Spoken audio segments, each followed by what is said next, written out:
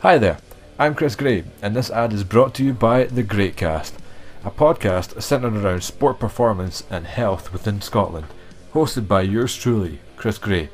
Come join me and a plethora of guests ranging from coaches, lifters, athletes, and even your average gym PT as we dive into their stories to see what drives them to do what they do. Sound interesting? Jump on that. The Greatcast, that's the Grayt cast. Available wherever you listen to podcasts. From the After 12 Podcast Network. Well, for me, it all began back, like you said, when I was 11. I was like, wow, this is what I want to do. This is it. And then it went on from there. A few weeks later was the Olympic trials. So obviously things had been going really well. I came second in my second round, but about 30 metres before the line, I just felt my hamstring twinge. And it was sore enough to think, right, I've myself. Yeah, I've done a few fibres here. And I'm looking and I'm thinking, I'm just a normal guy from, a council housing estate. It's the first British athlete in 15 years that I'd beaten one for no British sprinter had ever beaten them. And I beat him by 100th of a second. I would say if you've got that dream, don't let anybody, no matter who they are, tell you that you can't achieve it. Every job or, to be the best sports person or anything that there is, or that dream that you want to do, someone in the world has to do it. If you think you can do it, go for it.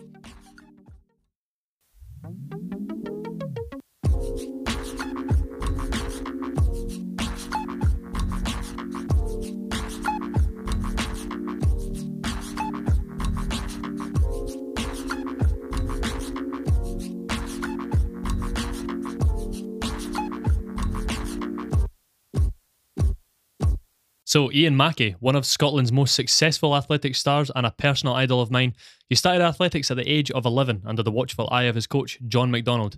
He competed in his first Commonwealth Games in 1994 whilst competing in the same year at the World Junior Championships as a British junior. He was a full-time athlete by 1996 with his first Olympic Games in Atlanta in the USA, specialising in the 100 metres. He went on to compete in 2 Olympic Games and 2 World Championships before ending his career retiring at the Scottish Senior Championships in Scotstoun in 2005 at the age of 30. He is now one of us. He's a married man, a father, and works as a corrosion engineer in the oil industry. So Ian, welcome. Thanks for coming on. Hello. Good afternoon.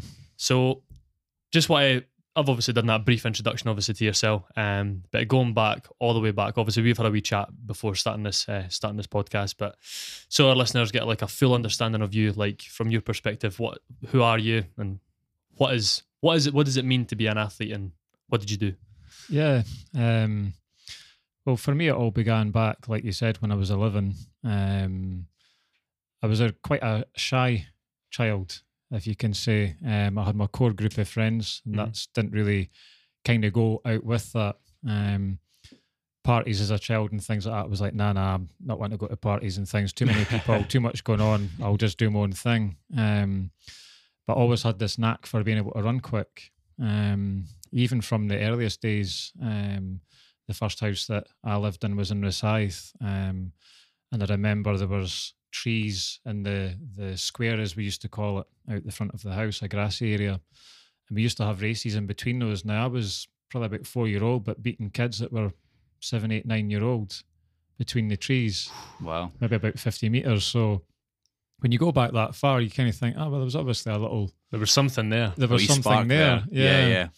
And obviously you have races at school, you do your sports day and things like that. And you always have races in the playground. It's a great thing to do, and that's just standard for school playground. Aye, exactly. It's like the big challenge, isn't it? Who's the fastest sprinter? So, unbeknown to me, when we were having these races in the playground, my teacher, Mrs. Isaac, at the time, had obviously been looking out the window and had waited for her opportunity, not to mention it to me, but mentioned it to my mum and dad at a parents' evening and said, do you know that Ian seems to be like a really fast runner and he's always racing in the playground? There's always races going on and Ian's always involved.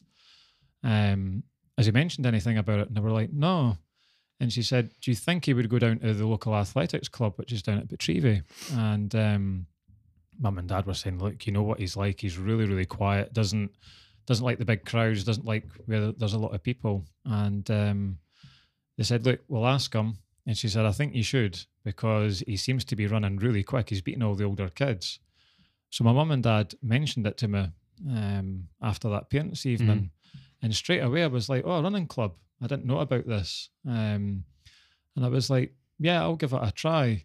So I managed to coax a couple of friends to come with me. So I just didn't really feel out of it. You know, I wasn't brave enough to go on my own. So a couple of friends came with me. Some moral support. That's it, exactly. Yeah, some backup. And I had seen the track before, but never been on it. So I turned up, and it was a guy called George Kirk that was the main coach for the kids at that time for sprinting. So he had a group of boys, maybe about, I don't know, 10, 11 boys in the group. And he said, yeah, absolutely, come and join in.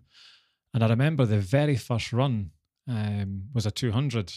And I just had on my trainers, and all the kids had on their spikes. That's and I'm a long way. thinking, wow, you know, this is quite serious. These kids have all got on their special shoes. And, I was like, I'm going to get absolutely roasted here. And there was one particular boy that was the fastest in the group, Robert Nesbitt, who I seen actually, I caught up with just, I think it was last year. I bumped into him in a park, and he said, remember me? And I'm looking at him thinking, no, I don't. But it turned out it was Robert Nesbitt. And anyway, he was I didn't see you after the start line, so I can't remember your face. But yeah. The one with the dust on his nose. Exactly, yeah. But yeah, he was the fastest boy in the group anyway, and all the kids were saying, you know, Robert's really fast. He's the quick one in the group. So I was like, all right. So the coach set us off. The next thing I know, I'm crossing the line way out in front. And must have felt good. It did. It felt amazing. Just the buzz of actually being on a track, being in a lane, running around the bend and running up the home straight. You know, I'll never forget the feeling. Never forget the night. It was a sunny night. It was warm. You sure you were in Scotland? Yeah, well, exactly. I know. Did you almost go into that as a sort of like, oh, this isn't that hard? Like, yeah, in a way, yeah. Do you know what I mean? It's picked up this guy Robert. He's so quick, but like you've just sort of like wiped the floor with him, and you're now like, oh, yeah. what was all that about? It was kind of like that, not being smart or anything about it. That's what was kind of. I was like, what was the big fuss there? That was quite easy, and I'm wearing my the in trainer at the time, which was the Adidas Kick, which are probably the equivalent of the weight of a brick. Probably come back in any fashion now, like. Aye, well, they'll be maybe part of the classics range. I don't know. I need to have a look at that, but yeah, I just loved the buzz of running up the home straight, and you know, you get this sound of the wind rushing past your ears, which is it's an amazing sound, and I thought, I really enjoyed that. And one of the other coaches that was there said, are you a member of the club? And I was like, no. And he said, well, we'll get you a member of the club, we'll get you a vest, and we'll get you running in the Scottish Young Athletes So you obviously League got final. quite excited and went, right, we need to get this boy like straight in then. Yeah, well, maybe someone down there did like notice and think, he's just run quicker, way quicker than the fastest boy in the club. So I think it was 2 weeks later, I was at Crown Point in Glasgow running in the relay in the Young Athletes final. And that was my first competition. And that was me. I was hooked. That was me. That was me on my journey to, you know, becoming an athlete, making new friends, you know, traveling the world. You know, it just all carried on from there. So that was my introduction to athletics. It's quite interesting. You say you started off in 200 meters because. So when did you first get with John? Then was John the coach that spoke to you, or was he after that? Yeah, no, John was there at the time. But like I say, all the kids of that age went to George Kirk. He had all the younger athletes. And I eventually moved over to John McDonald at the age of 13. Now, for his group, that was young, because all the other guys that were in the group were maybe 15, 16 onwards. But because I was running so quick, I can't remember the full details, but I think the conversation was had, you know, how can we take this kid a little bit further on, because he's outrunning everything that we're doing at the moment. He's kind of ahead of his time a wee bit there. Yeah, so he needs to kind of go to a coach like John that had more older kids and was specialising in sprinting. Yeah. and that's when I made the move. But the 2 years up until that was great because I'd done a bit of javelin, a bit of triple jump, Tried a bit bit of of long everything. jump, and I used to love going to the Young Athletes League. Back in the time, it was called the Forth Valley League, and you got Oh yeah. your trip on a Thursday night after school to Grangemouth or that, which for me was an adventure as well as going to compete. So far afield, having to Yeah. drive through skim flats. well, To that's be it, fair, exactly, I've yeah. been in Grangemouth and it is a wee bit of an adventure. I don't know if it's a fun adventure, but it's an experience. Aye, yeah, it's got a few different areas there, but Different vibe. always ran well there. Got really great childhood memories of being at that track. And that was all, it was all really good fun. But then when I moved on to John, I would still do those, a bit of javelin for the club, a bit of long Yeah. jump intermittently, but it became a bit more Serious focus on more, the sprinting. Yeah, more focusing on the sprinting from then on. So what I was saying earlier, I was surprised you said that your first run was a 200 because I can remember John telling me a story. Obviously, because just so people know, I was trained by John as well, or coached by John. Sorry, and he always told the story. He was like, Ken, I always struggled to get Ian to run more than 100 meters, and it took like a competition to he was forced into doing it to run a 200, and it was only after that fact he said it lasted a while though. He couldn't get you to do anything longer than about like 120 meters in training. Yeah, that's right. It's not that I was lazy. I think kind of back then, you're 13, you're going through that stage of, you kind of know everything yourself. You're a little big man, if you can call it that. A little And, big Yeah. although I was never cheeky or anything like that, you kind of at that age sometimes know what's best. And I thought, I don't need to do this and I don't need to do that. And but always had a huge amount of respect for John. Called him Mr. McDonald right up until the age of 21. When one day he says to me, I think it's John, you can call me John now. Was that a conversation out at the pub or something? Like, you're like, you need to stop calling me Mr. McDonald. It was just that's how much respect I had for him. But yeah, in the early days, it was just like, I don't want to train too hard here. Which I suppose is not a bad thing as well. No, definitely at a not. young age, yeah. So where did that respect sort of come from? Stem from? Was it just because he trained older kids, or was it was there something else about his pedigree as a coach, or was it just him just sort of as a person? I think it was just John as a person. Yourself. John was an absolutely amazing man, and coaching was something that he loved doing as well as his fishing. He was an absolute phenomenal fisherman as well. Still going to the World Championships in his 80s. Unbelievable. He's just an incredible man. And I think even from a young age, as a vibe, you just picked that up from him. So there was always that instant respect there. But on top of that, his daughter was Lindsay McDonald, Olympic bronze medalist from 1980. 16 years old she was when she got that medal. That's right. Yeah, 16 years old, Moscow Olympics. Yeah, running in the 4x4. So again, probably a lot stemmed from that for the respect that you have for him. And also, all the guys that he coached were incredibly good athletes. Yeah, very, very high caliber. Yeah, really good. So you know straight away that it's a serious thing. This guy's a good coach. Definitely. Yeah. Even at the age of 13, you understand that. I think the big thing for me was when I approached John to join the group, because two of my training partners then left to join John, to have the conversation with him. It was he wanted to know that you were serious and that you were into it. So it took about 2 months or so for me to have conversations with him back and forth. What was my aims and all this stuff, and when I joined the group, it was I was ready to be committed to that sort of training regime because you know yourself, once you obviously started running further 120 meters, it's a tough sort of regime. Yeah. But my training schedule was obviously slightly different because John always changed it. So what was your training week? What did it sort of consist of? And was it really tough to begin with when you started to take it a little bit more serious in the more distances, or was it still quite maybe 3 days a week and a little bit less intense? How did it work? Yeah, and initially, when like I say, at the age of 13, when I first started off, I would just be there twice a week, Tuesday, Thursday. That's all I was there for. And then basically there was the turning point when I was 15. My dad took me to the Great Britain versus USSR match at the time, which was how long ago it is. USSR. Wow. Yeah. That was must over have been amazing, hype at that. Oh yeah, it was absolutely incredible. Yeah. It was actually that was sponsored by McVitie's at the time. Hey. So they had a Grand Prix series, and this was one of the big internationals. It was at Meadowbank, and I'd never been to anything like that. So my dad got tickets and took me over. I sat in the stadium, obviously really wanting to see the 100 metres, and Linford Christie was running, and I watched that 100 metres, and I was like, wow, that's absolutely amazing. This is like all these people, the TV cameras, all the way the stadium was done up, the lighting. I'd never seen Meadowbank like this, even though I'd competed there so many times as a child. I was like, wow, look at this is incredible. And the people shouting and clapping, and the place, it was always a sellout.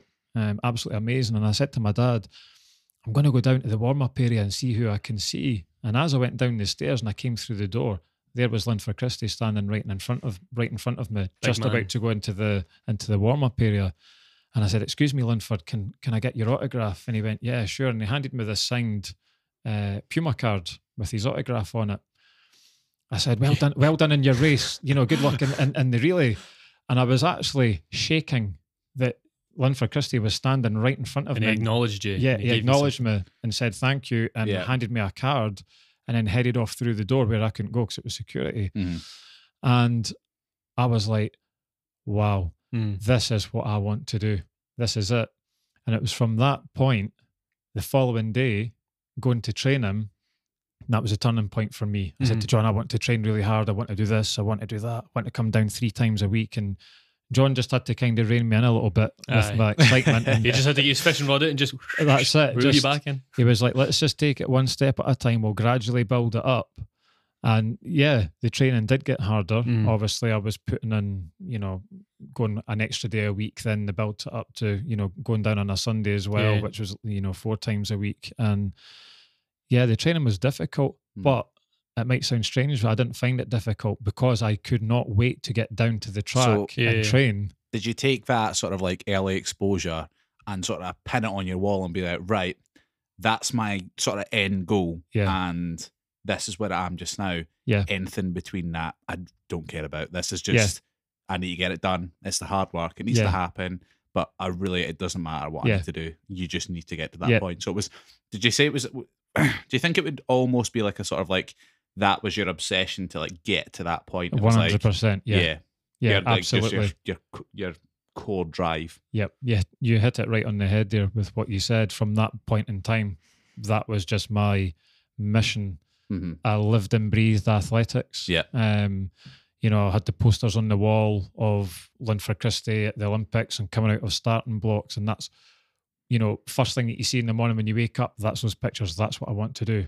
I want to be an Olympic athlete like Linford Christie. That's actually quite interesting. So like, for kids that are looking to get into something like that, putting a poster above your bed just so that it's the first thing you wake up in the morning and see. And you, like you said, you wake up in the morning like, yep, that's my reminder. That's what I'm on the planet to do. That's right. Yeah. Absolutely. And from that moment in time, that's all I had on my mind. Everything, my whole life was then basically being devoted to and channeled into my athletics, which was a great thing because it's a great, any sport is great for kids to get involved in. And it just went on from there. And like I say, the training was difficult, but I didn't find it difficult because I know that sounds contradictory, but I was just so happy to be there and so motivated and wanted it so much that training's hard, yes, so what? Yeah. Give me more, bring it on, I want more and more. And John was very, very patient and very clever in how he says, look, you're at the bottom of this ladder and we'll take gradual steps and we'll take our time and, you'll get there. John always believed in me, which was another really good thing. You have to have people around you that actually believe in you as well, and John did. Yeah, I think for me personally, because before I left in 2015 to go to America for a summer, we knew that was going to be happening from the year before, and I had a flare-up. It was just before I was diagnosed with my arthritis, and I never knew what the issue was. And I can remember when I finally got back in at the tail end of winter training, it was January, and I was competing, I think it was in May before leaving in June, and I only had one run for that year after the opening the club championships. And John was like, don't worry. He's like, you're running fast, boy. He's like, you're running fast. And he would always like laugh and like he walked away. And I was just like, I don't know if he's like taking the mick at me, if he's being serious. But then I can remember driving to Grangemouth, and he gave me a phone, and he was just like, "So, how you feeling?" And I was just like, "I'm feeling all right. Like, I feel like I've prepared well."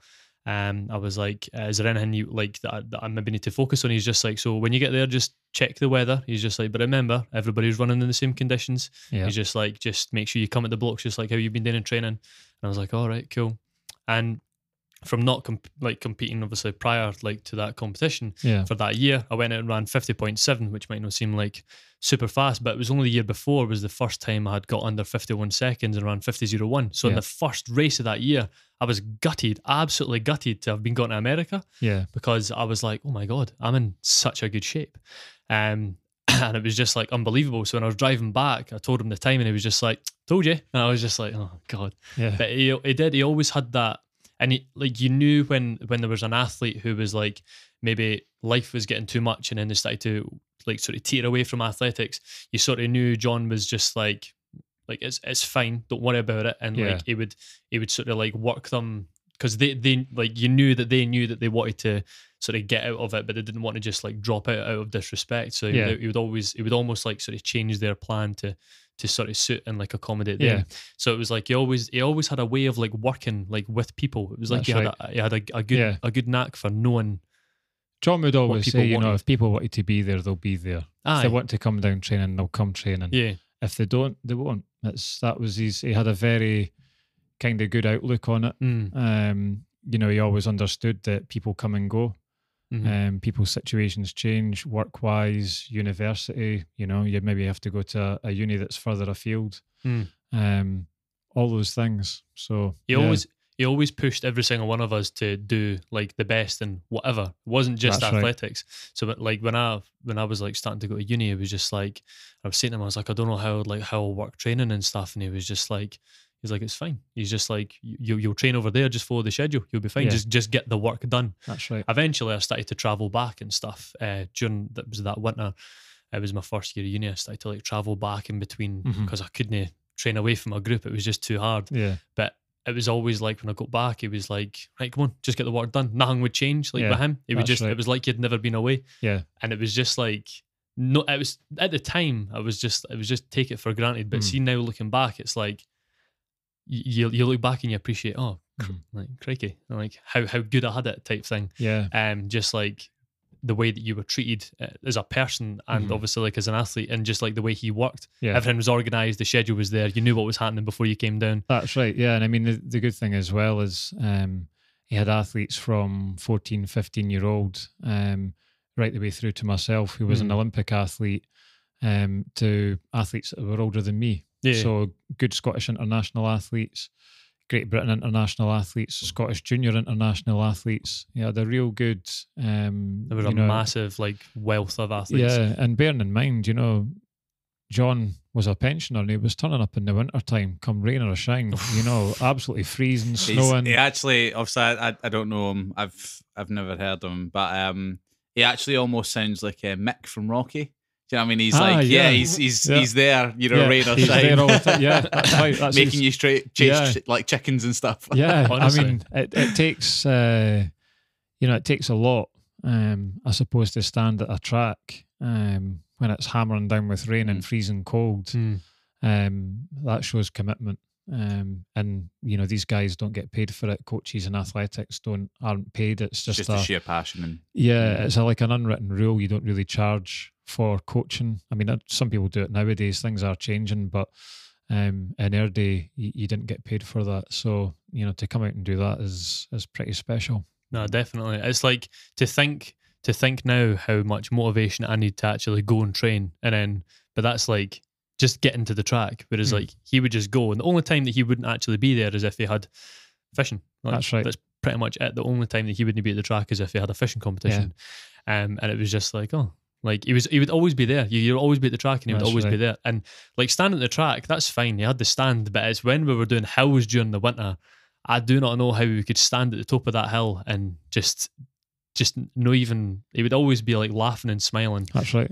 Obviously, like when I was training, you had Roy Buchanan as his like secondary sort of coach. That's right. Just like keeping him company and stuff like that. So it was always like you knew that they were going to be there. And now that you've said that, you sort of like put like sort of a new perspective on just how much commitment it takes to actually just get out the house and go down there. Absolutely. But like, he obviously just, it was just him. It was part of his life type thing.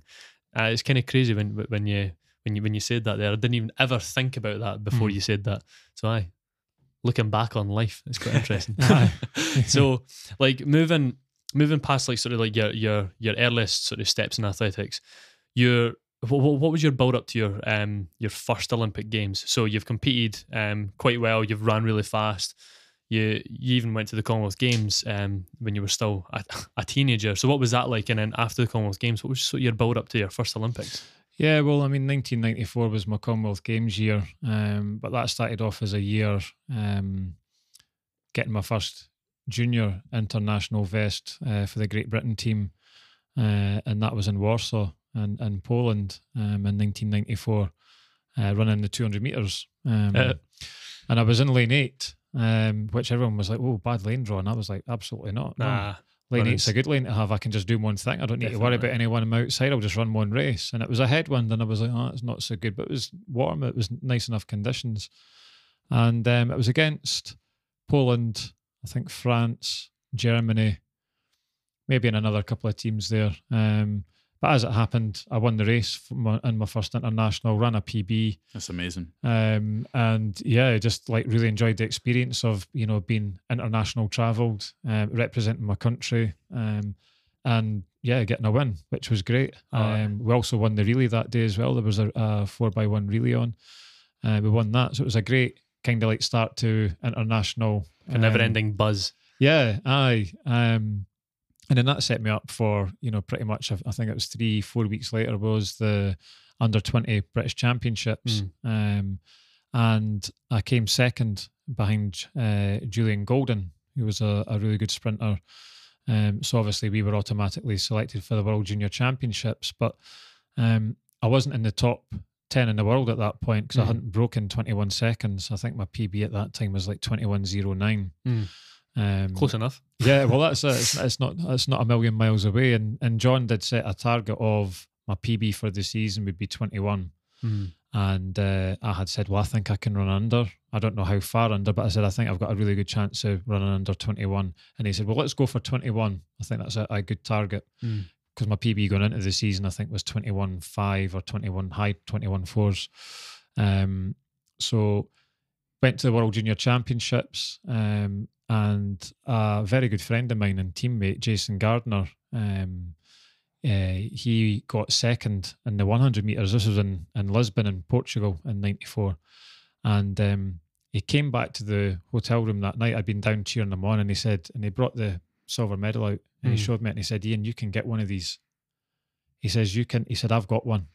And he said, you're running every bit as good as me over 200. He said, you can get one of these. You can get one of these medals. And I was looking, I was thinking, I want this so much. And I just like looking at the medal thinking, oh, it's such a nice medal. Yeah, it's so heavy. I just want one, yeah. And, cut along. Again, almost goes back to the whole putting the poster on the wall and waking up in the morning. It's giving you another material thing to go, that is mine. Yeah. I'm going to have that. Do you know what I mean? Yeah, that's right. And I mean, again, these are moments in time that I can remember like it was yesterday. I remember the hotel room. It was like a high-rise hotel we were in. I remember where Jason was sitting, where I was sitting when we were chatting about this. It's just the two of us. He was my roommate. And I just thought, yeah, I want one of those medals. And when it was my turn, lined up in the heats, ran a PB in my first round in the heat, ran a PB in the second round to make the semi. Then in the semi-final, I ran 20.91, so I broke my 21 second barrier. You must have been buzzing. Absolutely, yeah. Going back to the warm-up area and thinking, I mean, nerves absolutely beyond belief. I mean, I can't even describe, you're nervous for every race. For people that don't do sport or that, it'd be kind of like if you've done a driving test or went for a job interview, those kind of nerves that you have will magnify that by 1,000 times. Yeah, sticky tummy, all that sort of stuff. It's quite nerve-wracking, but going and get myself composed and the time that I ran put me into the top 10 in the world. There was a very good athlete from the Bahamas at the time. Was it Bahamas or Barbados? One of the two, Obadele Thompson. Oh, yeah. Who went on to do great things. And, and I put him out in my semi-final, so I thought, I've definitely done, I'm running well Not here. Not too bad. So warmed up for the final, very, very nervous, like I said, got a terrible reaction time in the final. Ran a great blend, ran a good home straight, and crossed the line in 2094 in third place. A Nigerian athlete who I still keep in touch with, Deji Aliu, just picked me on the line. He had actually won the 100. He beat Jason Gardner, so a really good quality athlete, and again went on to do good things in senior world athletics. So yeah, that was kind of like my first major, taste of success, and just standing on the podium, medal ceremony, and it was Eurosport were there, so everything was filmed by Eurosport. What was sort of going through your head when you're standing up there, collecting the medal and stuff, and, all these people, eyes on you sort of thing, like what was, in that moment in time, putting yourself back there, what was going through your head? It actually felt really surreal. It's actually like you're having a dream and you're watching that dream. It's almost like you said earlier on, going down to obviously USSR and USA. Yeah. It's like almost like the other end of the fence. That's it. You've flipped all that round. Yeah. And all of a sudden your childhood dreams are starting to come true. And, you're like, I'm standing on a rostrum at the World Junior Championships because I've got a bronze medal here. And, they're playing the national anthem for, it was America, Anthony Wheeler that won it. Ran absolutely fantastic. Ran 2064, I think he ran. Crikey. Really good time, really good athlete. So it was an American anthem, and I'm thinking this is just such a surreal feeling now. On the world stage. Yeah, on the world stage, albeit junior, but still the world stage. And just really taking it all in, and the sense of pride and the sense of the feeling of achievement. That all the training that I had done, everything over the years that I'd put into this, all the time that I'd given up, not going out with friends, was all starting to pay off. It was all starting to come together. And then in a few days later, we were standing on the top step because I was part of the 4x1 relay team. I ran third leg and we became World Junior Champions. So then it was the... going home with 2 medals. Yeah, and it was the Great Britain national anthem. Yeah. And I'm like, wow. And I mean, just the 4 of us standing on the top of the rostrum, and we were kind of like just looking at the screen, and there we were because it was a live camera feed and we were on the screen, and it was like, wow. Trying to stop yourself from making a funny face. Do you ever just like, big screen? Do you ever just like nudge each other and be like, what's happening? Yeah, what is happening? Yeah, when it finished, it's like, what do we do? There's photographers there, so you have to stand and get your photos taken with other, the other teams. And so was there a lot of kids there as well, like wanting to, like almost like you when you were younger, were they coming up to you, wanting to speak to you and, get your autograph or all that sort of stuff? Yeah, that's when it really first happened. You're leaving the stadium and, there's families that have been there. It was always a really good turnout at the World Junior Championships. It's a big thing. And, walking back over to the coach to take us back to the hotel, and you've got, kids asking for autographs and if they can have a picture taken because they see you with your medal. So you're like, wow, this is kind of bizarre. You felt like a star for that short period of time. But I mean, it almost felt like, someone maybe should have attached a bit of string to you just in case you floated away. Because you just felt so how did you amazing. Keep yourself sort of grounded then when you started getting that early exposure? And, obviously this is before the Olympics, but as that started to happen, how did you sort of keep yourself in your own, mind frame, if that makes sense? Yeah, no. And not get too carried away with it all? Yeah, because I mean, we've seen that in the past with sports stars, they can let things get to them and they get a bit carried away. But I think as soon as I had finished, we were literally flying out the following day. So it's get home. Right. There was an after championship party thing that we went to for a few hours, and then it was like, get back to the room, get your bags packed. So it's all still very serious even after. Yeah, and go home. And for me, it kind of like really switched the next day when we were at the airport and, we landed back in Heathrow and my teammates were coming up to me and saying, good luck at the Commonwealth Games, go for it. I was the only junior out of their whole Great Britain team that had made the Commonwealth Games team, obviously being from Scotland. Yeah. Obviously you had England and Welsh athletes on the Great Britain team as well. So yeah, when they basically said to me, good luck and hope it all goes well, it was kind of like, I have to refocus now and regroup. I've got another major championship to go to as well. So it was basically on the plane, on the shuttle back up to Edinburgh, and I had time to think about it, and I was like, I'm flying out to Victoria in Canada in 10 days time. I'm going to be away from home again for a month this time, and I've got another job to do. So let's get home, train for a few days, obviously get my head down with John, get the training plan sorted out, and then head out to Canada. So it was quite easy at the time because I didn't really have time to think about it. It was right into the next one.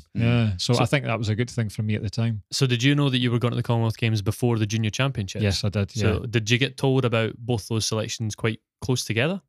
Off the top of my head, I think it was maybe within about 2 or 3 weeks of each other. So even that must have felt really wow. Yeah, it was. I'm sure the British Championships was first, then it was the Scottish. So I knew I was going to the World Juniors and then ran in the Scottish Senior Championships at Meadowbank, and then was selected for the team for the Commonwealth Games. And did you become Scottish Senior Champion that year, or? No, I think that was Douglas Walker that won that.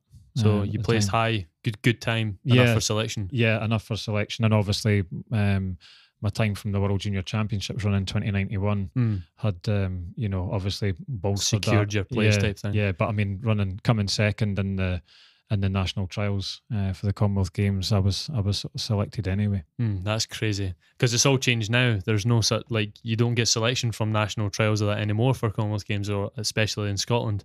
So like when you're saying that, that's all like Dutch to me because it's all it just goes by time now. Just before we get back on the rest of it, what's your opinion on that? Like how athletes now have to just run a time and run it twice within quick succession to get selection. Do you think would that hinder quality athletes? Because you know yourself, when you go to a big competition, you do tend to run better. Yeah. What's sort of your thoughts on that? Yeah, I mean, I had to do it. In my career as an athlete, they did bring that rule in. It can be tricky, but it's the same old thing. It's the same for everyone. And it was really just your luck, what races you chose to run in and what the weather conditions were like. That's always a big one. It's always a big one. You could turn up to tracks and have it, for a 100-meter sprint, or you don't want a headwind. You could have that every race. Yeah. And maybe one of your rivals go abroad somewhere and get a plus 1.9, much better conditions and nail their qualifying time early. In that respect, I was always well prepared and maybe lucky with the weather because, within maybe the first 3 or 4 races, I'd done the qualifying time. Yeah. So, do I think it's a good thing? Having seen it from both sides, I think there was still a time requirement that you had to meet, if I remember rightly, for the Commonwealth Games in '94. But the pressure of having that trial there would sometimes help. Yeah, that's right, because you raise your game because you think, well, this is the trials for the Commonwealth Games, so I need to run really well here to enable me to make the team. Yeah. And then that's when you could possibly produce your best time. So, like I say, I've done both sides of it, and it's the same for everyone. Yeah. And sometimes it does come down to luck with weather conditions, but I don't have a problem with that rule. Well, to be fair, it was just to get obviously your opinion on it, because I can look at it from a distance. Obviously, as an athlete who probably won't ever reach, because the times these days for qualifying are incredibly fast, seriously quick. Yeah. So it's unless you have it, you're not gonna. Especially for sprints, 100, 200, 400, the times are unbelievable. So moving back on then, so what was it like for your first Olympic Games? So you knew what you had to do, you knew it was an Olympic year. Was that necessarily, obviously coming back from your successes in the years prior, was your focus that year to get to the Olympics, or was it just I'll see what I can do, and if I make it, I make it? What was your approach to that season?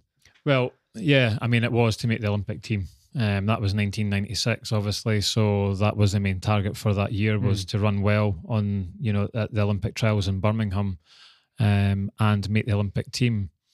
Initially, I was kind of looking at it, and so was John, as probably realistically making the relay team. But for me at that moment in time, I was thinking, well, that's realistic. I think I can do that. The reason why we went with that is because the season prior to that, I'd had a few niggling injury problems in 95, having come off the back of obviously a really good season in 94. Yeah. 95 was my first year as a senior, and just didn't run well at all. But to this day, still don't know the reasons why. There's nothing quite clicked. Yeah. I think it was like pressures of being a senior. Was it like, could it have even been just like frequency of competitions possibly? Because like I know that as a younger athlete, you do have more opportunity than when you do become senior. Yeah. Yeah, I mean, possibly it could have been that. I mean, I still think that 94 was such a big year, and I'd done so much travelling, which I wasn't used to, and 2 major championships in the one season.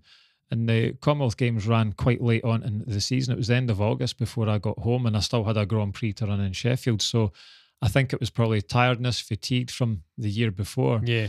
And just like I say, little niggling injury problems in 95. So we had set the target 95 winter going into 96 for the Olympic Games in Atlanta.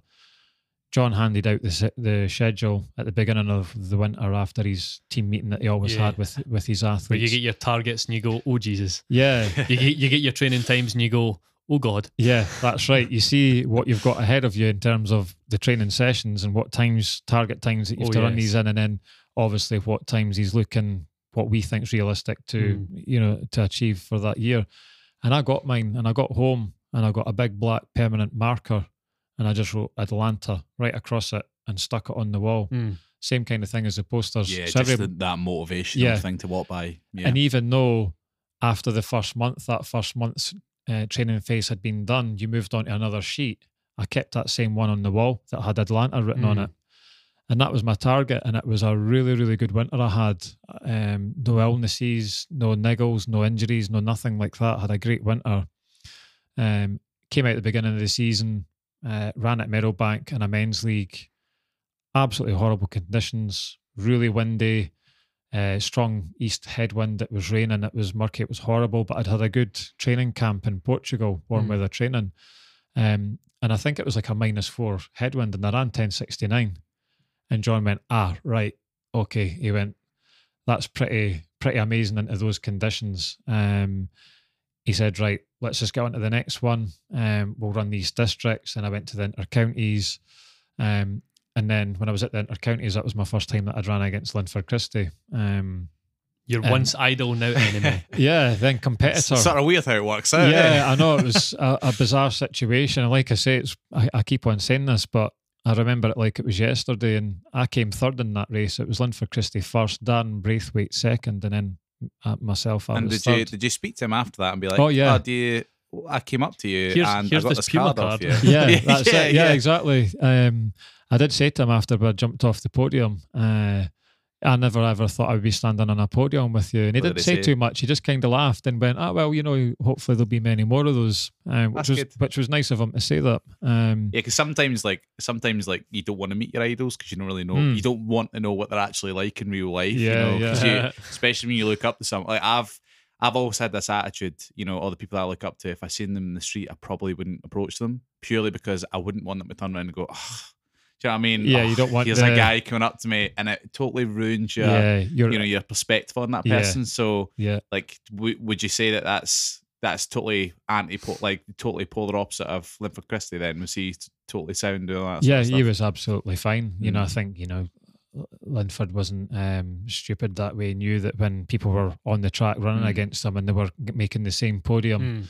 That they're a really good standard of athlete. It's a great guy to look up to, sort of. Yeah, I never said that he was like my idol and things like that because I didn't want to embarrass myself, even though I was kind of thinking this is amazing. I'll remember this for the rest of my life. And then it went on from there. A few weeks later was the Olympic trials. So obviously things had been going really well. And the first thing I noticed was when I was down there it used to be a Friday night, they would have the heats, and then the semi-final and the final was on the Saturday.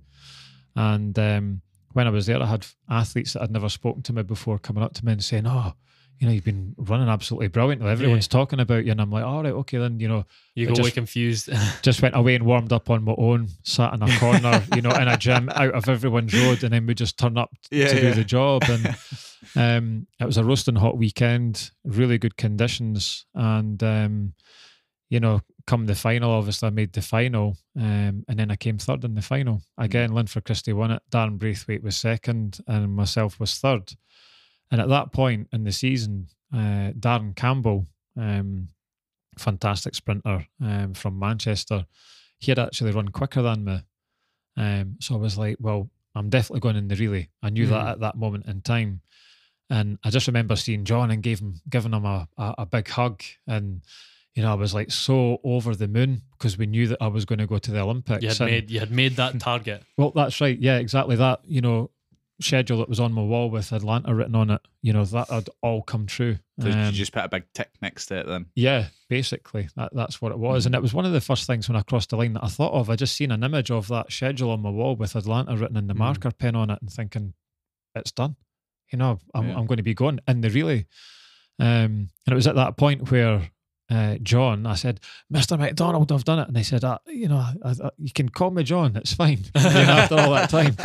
You've got the Olympics, you can call me John. You need to be an Olympic athlete before you're allowed to call him John. Yeah, for me, that was the case. Yeah, definitely. Although times definitely changed later on, I think, because the calibre, the bar had been set so high. Times had changed from years following.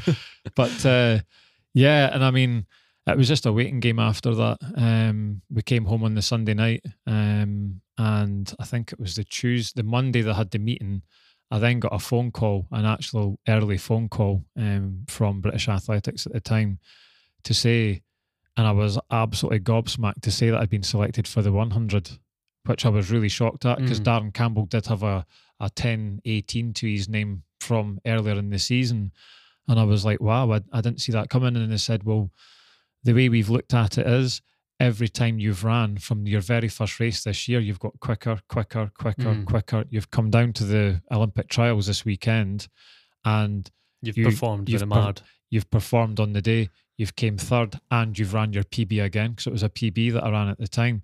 So they said, we're looking at the progression, whereas Darren, no disrespect to him, had run this quick time early in the season and just kind of was running the same time every race out. So that was the basis that they picked it on. And then the following day, the recorded delivery came via the postman at the door.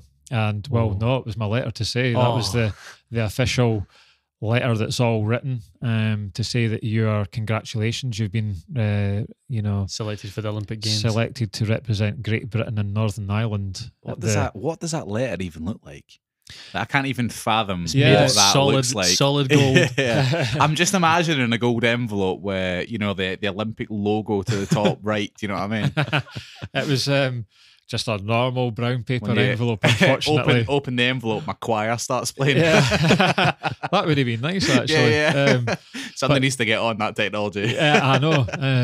I was actually at home on my own. My parents that I lived with at the time, they were on holiday, so I was just there on my own, so I opened this thing up, and when I drew it out, it had the nice British Athletics written along the top, and it was all in colour. And like I say, it said you've been selected to represent Great Britain and Northern Ireland in the Centennial Olympic Games in Atlanta, 1996, for the 100 metres and 4x100 metres relay. And then reading it, and then reading it again, and then reading it again. Then I put it down. I went into the kitchen, had a drink of water. Thought I'll put the kettle on, I'll make myself a cup of tea, came back. I'll put the kettle on and then I'll read it again. And I picked it up and looked at it again. I think I must have read it 6 times. Sort of like disbelief that it was actually there. Yeah, absolutely. Yeah. As if maybe like, it must have been a bank statement. I've just imagined that I read that. Yeah, do you know what I mean? It was just really strange to see it. And then I think it was the day after that, I got another recorded delivery, and it was a handwritten letter from Prince Philip, congratulating you running, doing so well at the Olympic trials, and congratulations on making the Great Britain team. And I still have that letter to this day. Definitely. The treasure, but really nice handwritten letter that all team members got. So, it was very surreal. And then my life just went crazy after that because the phone for years just never stopped ringing after that. I mean, especially that must have done your mum's head in, eh? I mean, it got to the point where it was that bad after a couple. They came back the following day, and one day I just said, I'm going out. I have to get out. I'm going out for a walk, because literally I was putting the phone down it was ringing again. And I'm absolutely 100% being serious when I say that. It just went all the time to the point where I thought, I'm going to go crazy here. I was watching to stop talking an interview with Paul McCartney, and he said in the early days of the Beatles career, what he used to do is he put like a flat cap on and a fake mustache, and he used to sneak out his back door. Like kids would just sit in his front garden. And he would be like, I need to get out, Yeah, you just have to get away from it sometimes. And don't get me wrong, it was really nice, the exposure. To be recognised. That's when you really think, wow, what I've done here is obviously it means a lot to people. That must be quite humbling as well, that it means so much to so many people as well. Yeah, I mean, that's right. Like I say, I'm looking at this stuff, and like every day we opened up the newspapers, there was pictures of me and articles and this and that, and I'm looking out the window thinking, I just live in a quite a rough council housing estate. Oh yeah, I still live there. Yeah. And I'm looking and I'm thinking, I'm just a normal guy from, a council housing estate. And I just couldn't really get my head round all the attention. I just thought, I'm just doing what I enjoy doing. There seems to be a big fuss around it. And I thought, I just can't wait to go training tonight. Don't want to be answering phones. I just want to go down and do my training.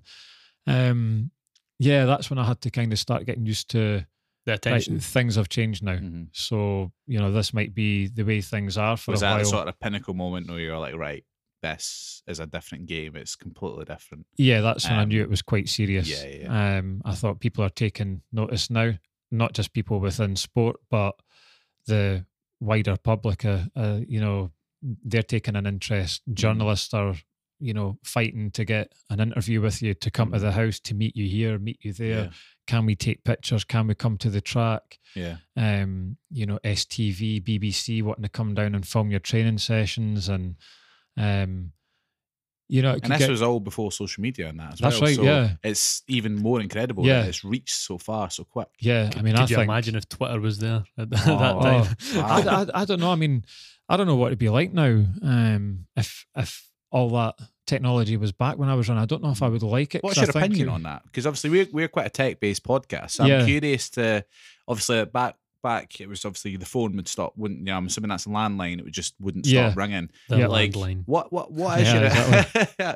what's a landline? Exactly. You know what I mean? But like, what is your opinion on sort of the modern day, social media reach of like athletes now? Because they can have so much more influence on their audience now. Oh yeah, I mean, like direct influence. Yeah, I think in that respect it's a very good thing. I mean, you can, all your sponsors, you can say, thank you very much to Mizuno Sportswear for, all the kit that I've got now in the contract. And, you can pop little things like that and like product placement, basically. You're sitting at the track, you can have your racking some more cash, your energy drinks or whatever it is. So it's like, as an athlete, you could really help yourself in your own career by like furthering exposure. That's right. Whereas like the only time you could really expose your sponsors at the time was by actually running, hoping the media caught you type thing. Yeah, and being in like magazine articles, on the TV, and newspaper articles. But Mizuno were clever. They made me tops for all their sponsored athletes, I suppose. They made you. And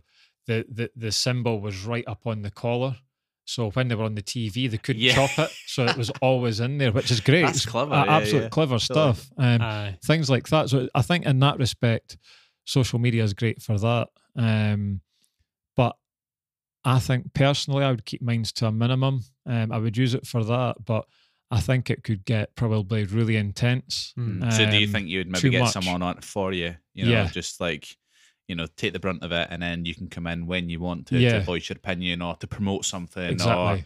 And then you can then take the step back and let someone else take over. Because I've seen it going bad for some athletes, who, when they haven't run as well, people have been criticising them on their social media, and then they're arguing back. Well. Yeah, exactly. So that I wouldn't want nothing to do with. I'm quite a private person. I like to keep myself to myself. So it would be under no illusions that I would know the benefits of it, but would be very selective of how I use social media. I think some people out there, and it's totally up to them. Everything's out there on social media. It's very easy to get carried away with as well. That wouldn't be for me. That I'm like I say, I'm quite a private person. Like to keep things low key. Don't like to be showy or anything like that. But I would use it in the way that it suited me.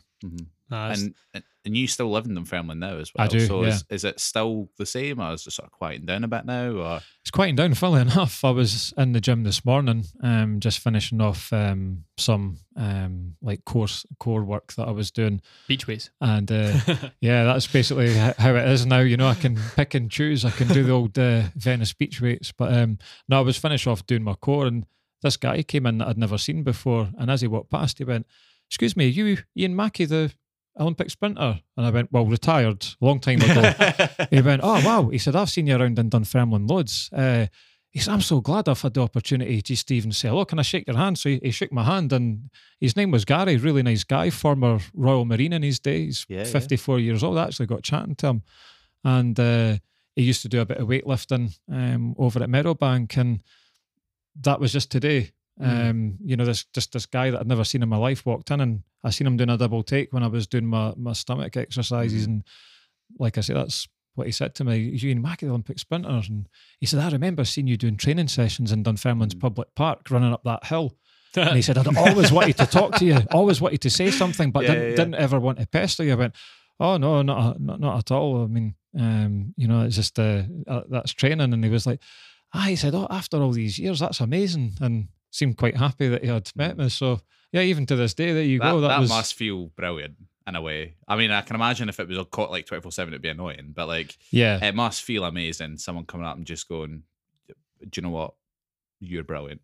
Do you know what I mean? And what you've done. And I've seen you do this, and I've seen you here, and just giving you that recognition that quite rightly you deserve. Do you know what I mean? But that must be such a really, really cool feeling. I think for me, it was just nice that this guy, you know, obviously had thought, wow, you know, he had a lot of respect for what I had done. But I'm looking at him and had heard about how he was in the Royal Marines. Now, to me, that's like, wow. So it's like a two-way thing.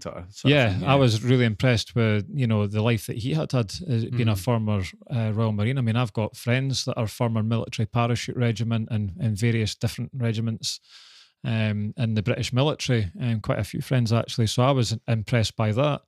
And when I left the gym, I just gave him a wave, said, "Nice to meet you. I'll see you again next time." But yeah, no, it was nice, because you think, wow, God, you know, I'm coming up for 45 next year, being away from the sport for a long time, but there's someone that still said, "I used to watch you on the TV, and you know, it's so nice to meet you." And I'm like, wow, you're like, "I'm just me." Yeah, no, yeah, still like I say, still find it strange. And I think what you said is quite right. I think if you're really, really famous, that's a different ball game. I would not like that. I mean, when I go anywhere and be yourself. Yeah, I mean, when I was at the height of my career, you know, people did recognise you a lot anywhere in Britain. I've been in the centre of London, and you know, kids have come up and asked for an autograph and things like that. Not a lot, not compared to some other athletes, but you do get recognised, especially people that really liked athletics. And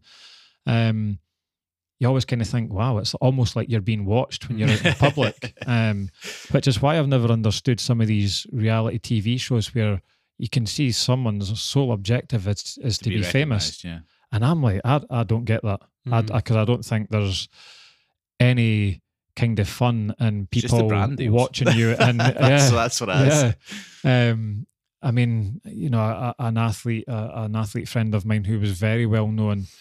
And sometimes when you were out and about, you know, maybe end of season, you're walking down the street, it took ages to get anywhere because constantly getting stopped. And of course, you have to be very polite. Yep, no problem. Yeah, of course. But sometimes you were just like, oh, come on, let's just get going here. This is crazy now. And you know, even sitting in a car, people are pointing. If you're in a restaurant, people are looking when you're eating your dinner. I just would not like that. I'm glad that what I done was, you know, as an athlete was, you know, not crazy fame or anything like that. I wouldn't wish that upon anyone, but some people seem to thrive on it. Yeah. But if that's what they like, then, you know, fair play to them, you know. That's fine. It's not for me, though. One of my friends that I'd done my undergraduate course at university with, I only learned recently, he's now working at the uni. He's actually quite close friends with Lewis Capaldi, has been friends with him since before he was obviously famous. And he was saying that, like, I mean, like Lewis actually bought like him and his mates like a villa in like Ibiza just to get away and stuff. And like he's like, see when they go out and stuff, they have to like trying their best to just like get away from it all and book their own private thing and stuff. It's like, it's not that he wants to like book these things to be big and famous. He was saying he's like, he just wants to spend time with his mates. Yeah. And he finds it so difficult to just chill it with his mates and be just himself. like, exactly. Because like his rise to fame has literally just been 1 year, boom, up there. And I put it like, it was only then in my head and I was just like clocking it back. I was just like, that must be really, really hard to have to like try and just walk to the toilet. That's what he was saying. He was like, there was one time when Lewis was trying to walk to the toilet, there was that much people coming up to him and stopping him, and he was like, it was ready pishes. Yeah. You know what I mean? Yeah. Apologies for that. Beep that out. But you know what I mean? It was like, it was just a struggle. Just simple things like that, and you're just like, as you say, you have to try your best to be polite because, you know, it's you, like you are your brand type thing. Like only you represent you in that scenario. I think I can gauge exactly what you were meaning there. Yeah, we better stammer there. So after the Olympic Games, so you're saying obviously 10:18 was the time sort of to beat. You never beat it, but you still got selected. That year after the Olympic Games, you ended up running 10:17. That's right. So like what after the Olympic Games, obviously, can you talk us through like what happened at the Olympic Games, like what went well, what didn't, and then what led you to then run so much faster after the Games? Yeah, I mean, I think we had a good training camp in Tallahassee in Florida leading up to the Olympic Games. That was for all the Great Britain Olympic team, for track and field anyway. That's where we were based. So had some good training sessions then. Flew up to Atlanta. Didn't do too much when we were there. Jog, stretch, some strides because we're only a few days really away from competing. Ran in the first round. Came second behind Dennis Mitchell. We both crossed the line at the same time. I actually found it quite strange that there I was running the first round in the Olympic Games in the 100 metres and easing down with 20 metres to go. Crazy. Which was a strange feeling, crossing the line with an American athlete, which the stadium obviously went absolutely crazy for. So it was an electric atmosphere. And then, running in the second round later on that day, good warm up again. No signs of anything untoward. Basically, gun went bang. Again, I was running against Mike Marsh, an American sprinter. I came second in my second round. But about 30 metres before the line, I just felt my hamstring twinge. Oh. And it was sore enough to think, right, I've myself. Yeah, I've done a few fibres here. Slowed down again, cruised across the line, second place. And just, I knew when I crossed the line, I thought, if I run on this tomorrow, I'm going to tear it bad. I just knew straight away. It was just I knew by the intensity of the pain.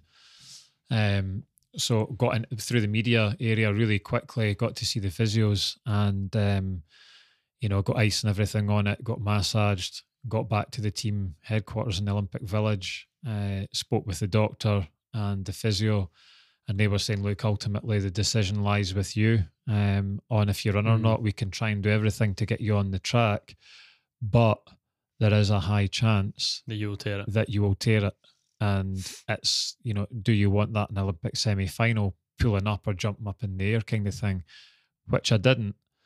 So it was kind of devastating for me because I was just starting to run quicker and quicker. So I was in really good form when I was there.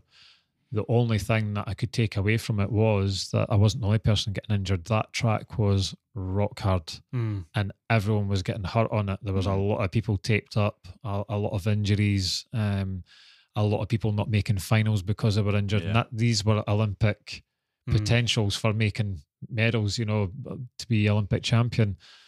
So I had to take, something from that I wasn't the only one, and made the decision that night, unfortunately, that the best thing for me to do was not to run because I was looking at the future years down the line. Is it going to weaken my hamstring for the rest of my career? I'm just starting out here.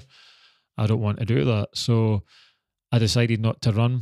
And whether this was a smart idea or not, I don't know. But that night I went down to the track anyway, down to the stadium to watch. I wanted to watch the final.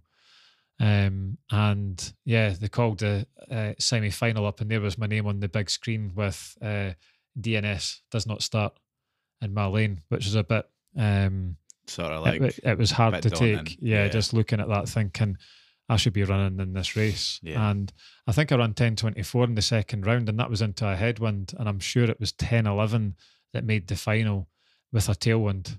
And I think I could have run that absolutely. That's all. Hindsight's matter a of a thing, fact. though. That's the thing. That's all. Nothing that I'll ever know. But I don't really, get caught up on that. So glad to have stayed to watch the final though, because obviously the world record was broken, and by the big man.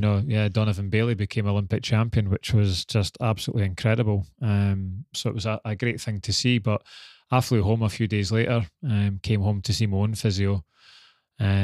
Had a few sessions with her, with Rita Lockhart, who's sadly no longer with us, who passed away a few years ago, and got myself fit again.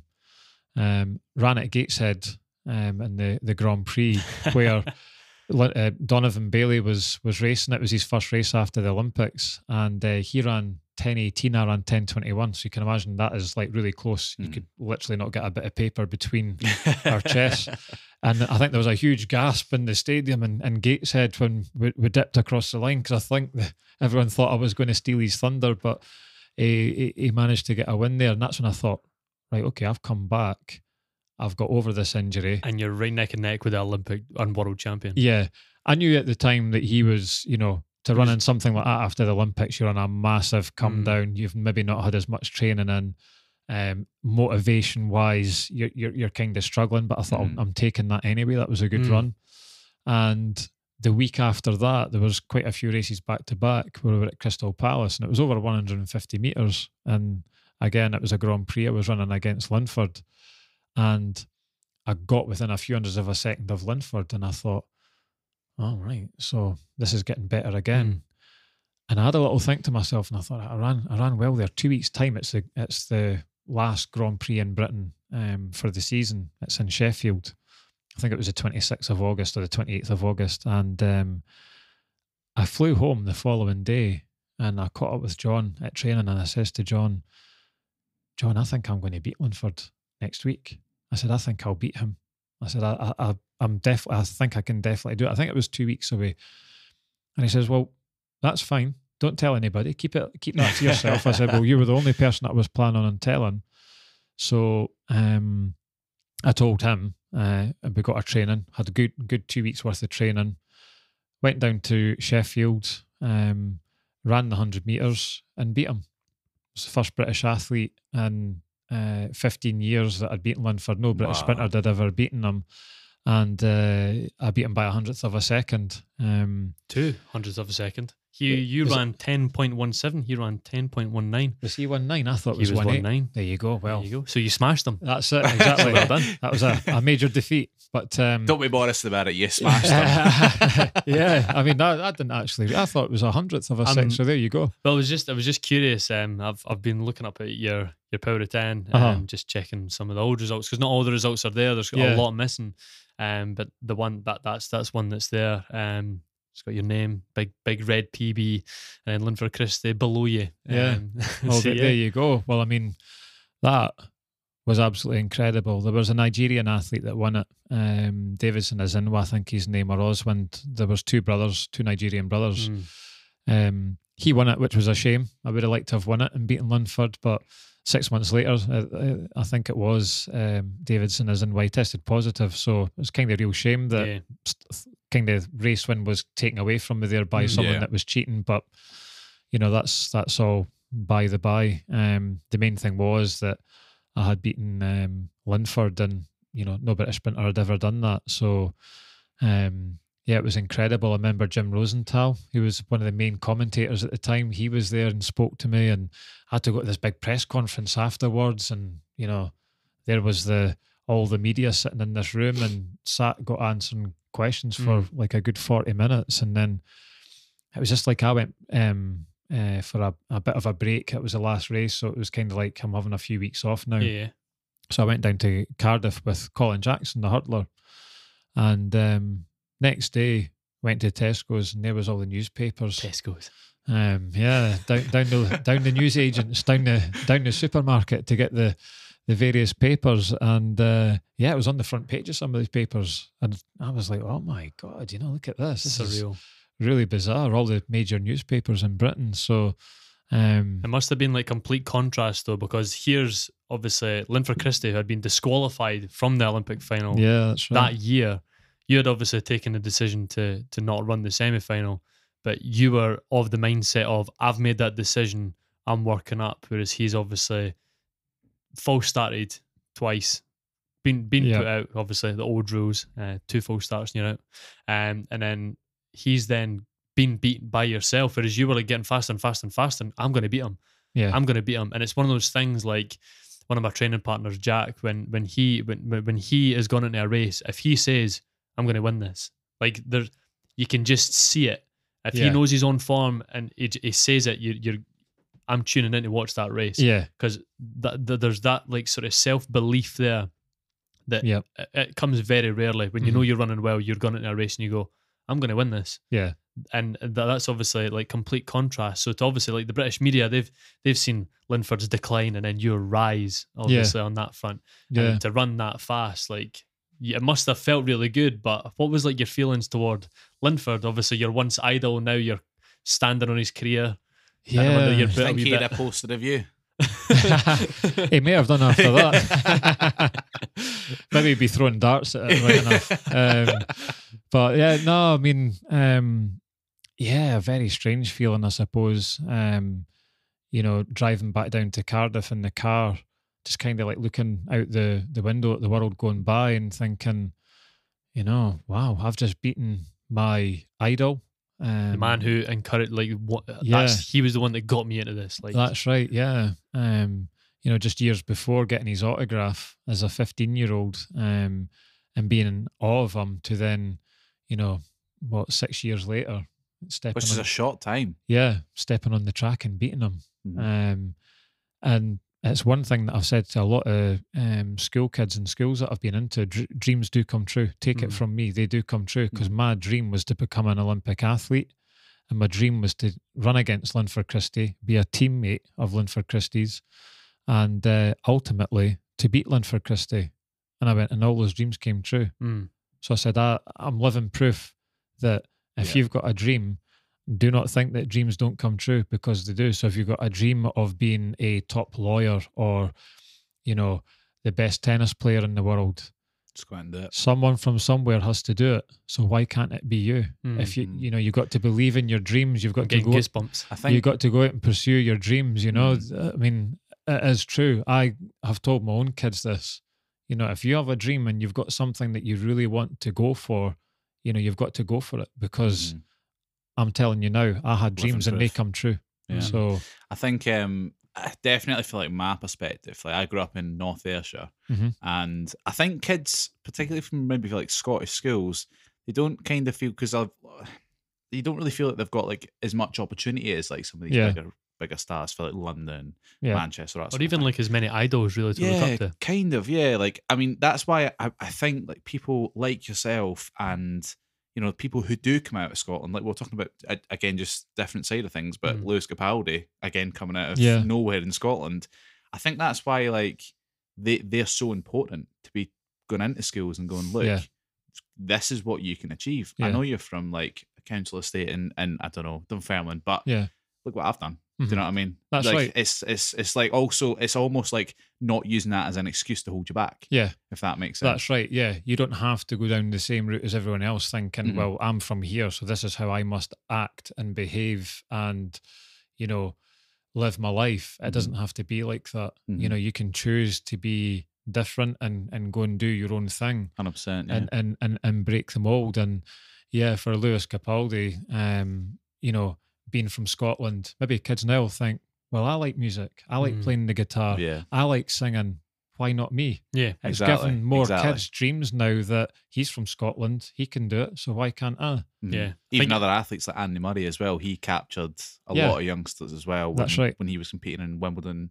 Yeah. I know he's sort of taken a bit of step back due to injury and stuff, and he's now doing a lot of doubles. But he was at, like, when I must have been about 15, 16, and even I was like, I could do tennis. That's really cool. I never went and done it, but it gives you just the belief. that it gives you that thought, I could do that. That's and it's right. only because he's from where you're from. Do you know what I mean? That's and right. It's brilliant. I mean, I really like the way he conducts his life. I mean, kind of going back to what we were saying earlier, for such a mega star that he is in the world of tennis, and obviously in British tennis, he's the best British male tennis player we've ever had. When do you ever see him at celebrity things, celebrity magazines? Yeah. You know, when he got married, he didn't have it on all those magazines and things. He just does his own thing. He's just doing walking the dog. And you never see him out on social media a lot either. I think if I'm believed to be right, he bought a Ferrari and just felt like an idiot driving. So he ended up driving around in his, at the time, his wife now, but his girlfriend at the time was driving around in her Volkswagen Polo, and he went and sold that because he was just like, this isn't me. You know, he does his own thing. So I have a lot of respect for him. I actually have a friend that knows him pretty well, and he says, he's like, you know, as down to earth as you like, you know, good guy. So there's something severely humbling about like a sports star or a celebrity who is just them, if that makes sense. Like you see their performance and their act and like how they are in the professional sort of area that they need to be in, but then when they actually do come out and conduct yourself, or if you ever do pass them by, like it's almost as if they just blend in, and you have to sort of go, it's you, and then, but you didn't realize because they're just being themselves, and it's more like sort of humbling, and it makes it that much better, and you do start to have like a little bit more respect on that front for them. That's right. It's kind of it's one of those things where you look at it and you go, well, I look at it now and I'm like, well, what would I be like if I was in that position? And it's one of those things that it's really hard to say. Yeah. But when you were like talking about like all those stars that like are on all the TV shows and their sole purpose is to be famous and be in your face, you look at them and you're going, oh, come on, come on. Well, sometimes now you look at the TV, I don't watch any of these reality things because I just can't be doing with them. But like I'll say to the wife, who's that? And she'll say, I don't know.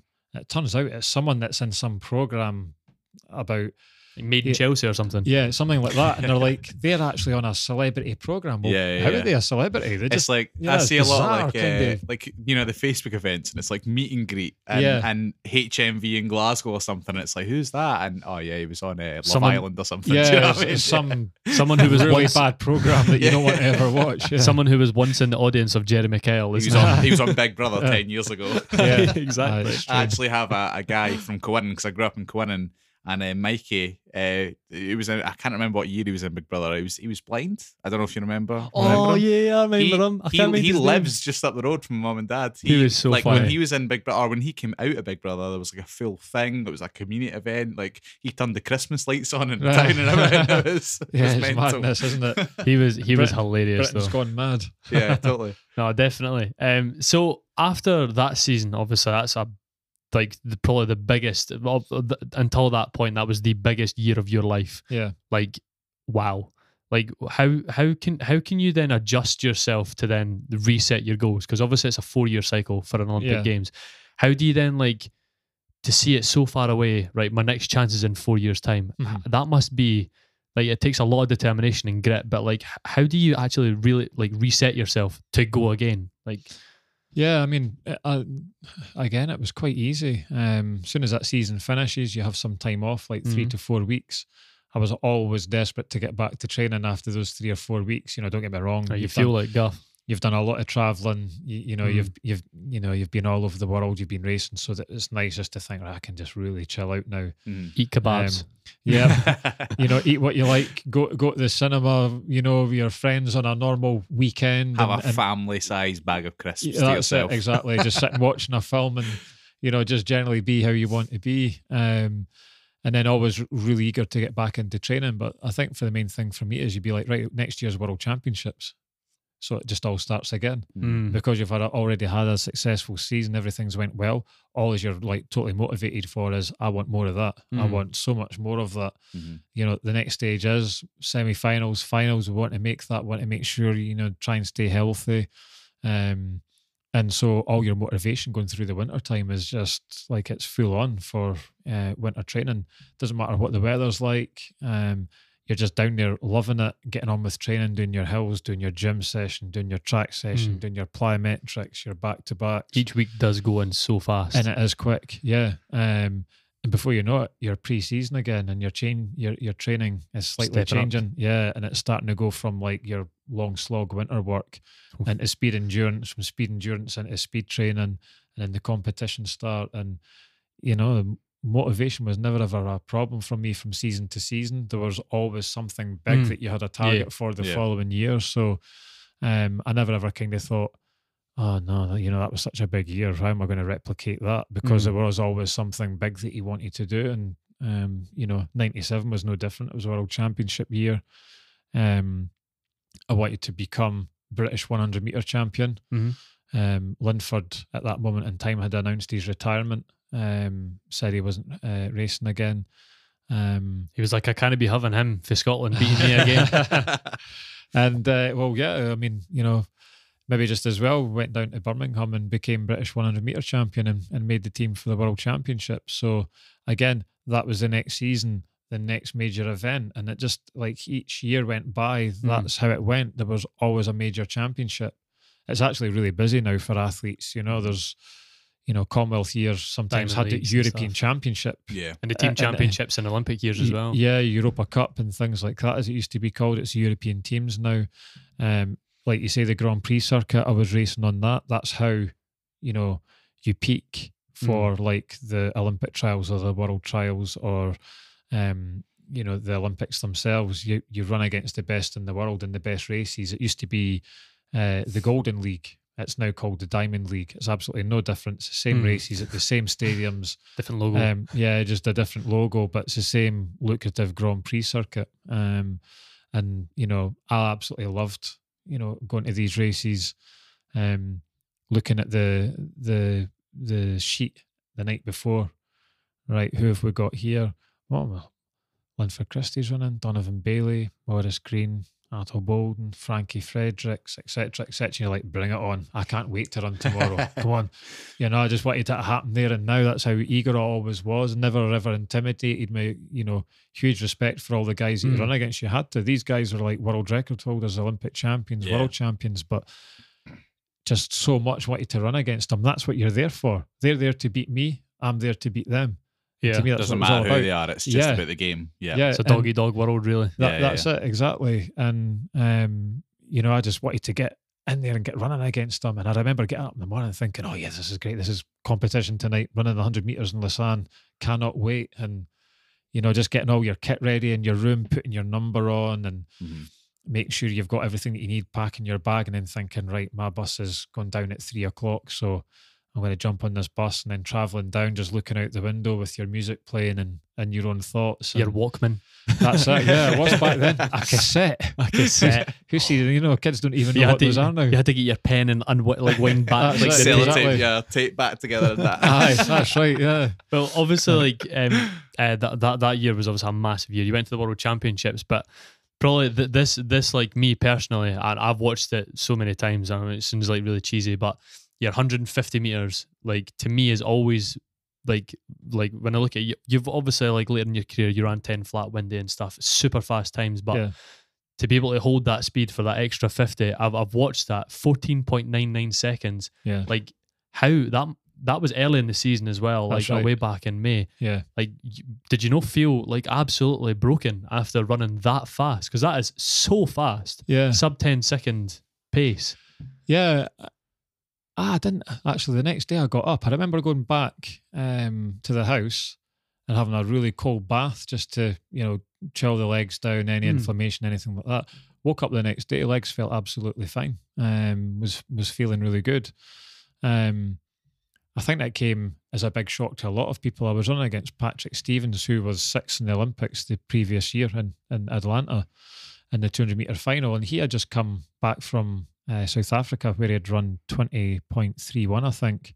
And he says, I cannot believe how quickly you just ran there. He said, we were nowhere. He said, we were like, you know, 10 metres off the pace. And it just seemed to be one of those days. As soon as the gun went bang, I had a good week's training leading up to that.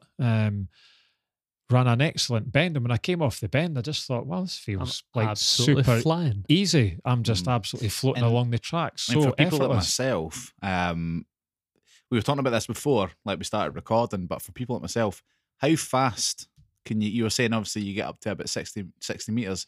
How fast do you end up going? Just to put it in perspective for people. Well, over 100 meters, when I ran the 10 seconds dead, you reach your maximum velocity, so I've been told, at about 60 meters. So that's your everything before then's acceleration. So between 60 and 70 is peak speed, and then anything after that, I think, it's like kind of tailing off, although you would never ever see that. And I think it's in the region of 25 to 27 miles per hour at 10-second pace. Which is insane. It's like 10 meters a second. So you can kind of put it into context in terms of miles per hour. If you were sitting in your car driving along, have a look out the window when you're doing between 25 and 27 miles per hour. Exactly, yeah. And you said that to me earlier on, and the first thing I thought was, I'm going to do that. Like later on. Have a shot. And when you pass a lamppost, and you're passing things, and you can think, wow, it's quite fast. That's what your perspective was if you look right. Exactly. Yeah. And you think, wow, that's amazing that, legs can do that. Bits of muscle that can carry along at that speed. But yeah, I mean, that was a great race, a great day. The conditions were nice. It was a great event. That was the Cardiff Games. And a lot of good quality athletes were there. Channel 4 was there filming it. So it was a really good day, and everything just clicked on that day. But I just remember it didn't, as the line was coming towards me, running up the home straight, there was no tiredness, there was no fatigue. I just felt as though my feet were just tapping along the track. But that's how fast sprinting should be. Effortless, very relaxed, almost feeling like you're not trying. I made the silly mistake because I knew I was in front of raising a hand in the air about 20 metres out and cruising across the line, which was a ridiculous thing to do because I could have run quicker. But why not? But yeah, I think it was just in the moment. Look as good though, eh? Yeah, well, I mean, you set the trend for Bolt to do it in Beijing, so I mean, you're a trendsetter. Well, that's it. Exactly. He's maybe looked back at the old footage on the you should VHS. Get on the Virgin Media and be like, look, get this guy. That's right, yeah. to sort of put that time in perspective, for everyone at home and even for yourself, Paul, you're joint 20th in history with that time to break 15 seconds of the 150 meters. Now, the world record at the time, if I've done my research right, was 14.75. So for you to run 14.99, and the person who broke that world record was obviously Usain Bolt, who obviously fastest man in history, broke it by a massive chunk, taking it all the way down to 14.36. So like at the time, you were right up there, running so fast, like close to eclipsing some of the biggest guys, obviously, at the time, running up to near world record pace in an event like that. Looking back, that must be like, wow. Yeah. Well, I mean, the funny thing is, my son, I was fairly shredded. You'll maybe know this more than me because I didn't know about this, but my son Harris, who does athletics, told me that you take the 150 time and you can multiply it by something. It'll give you your 200 meter time, or the average round about what you should do.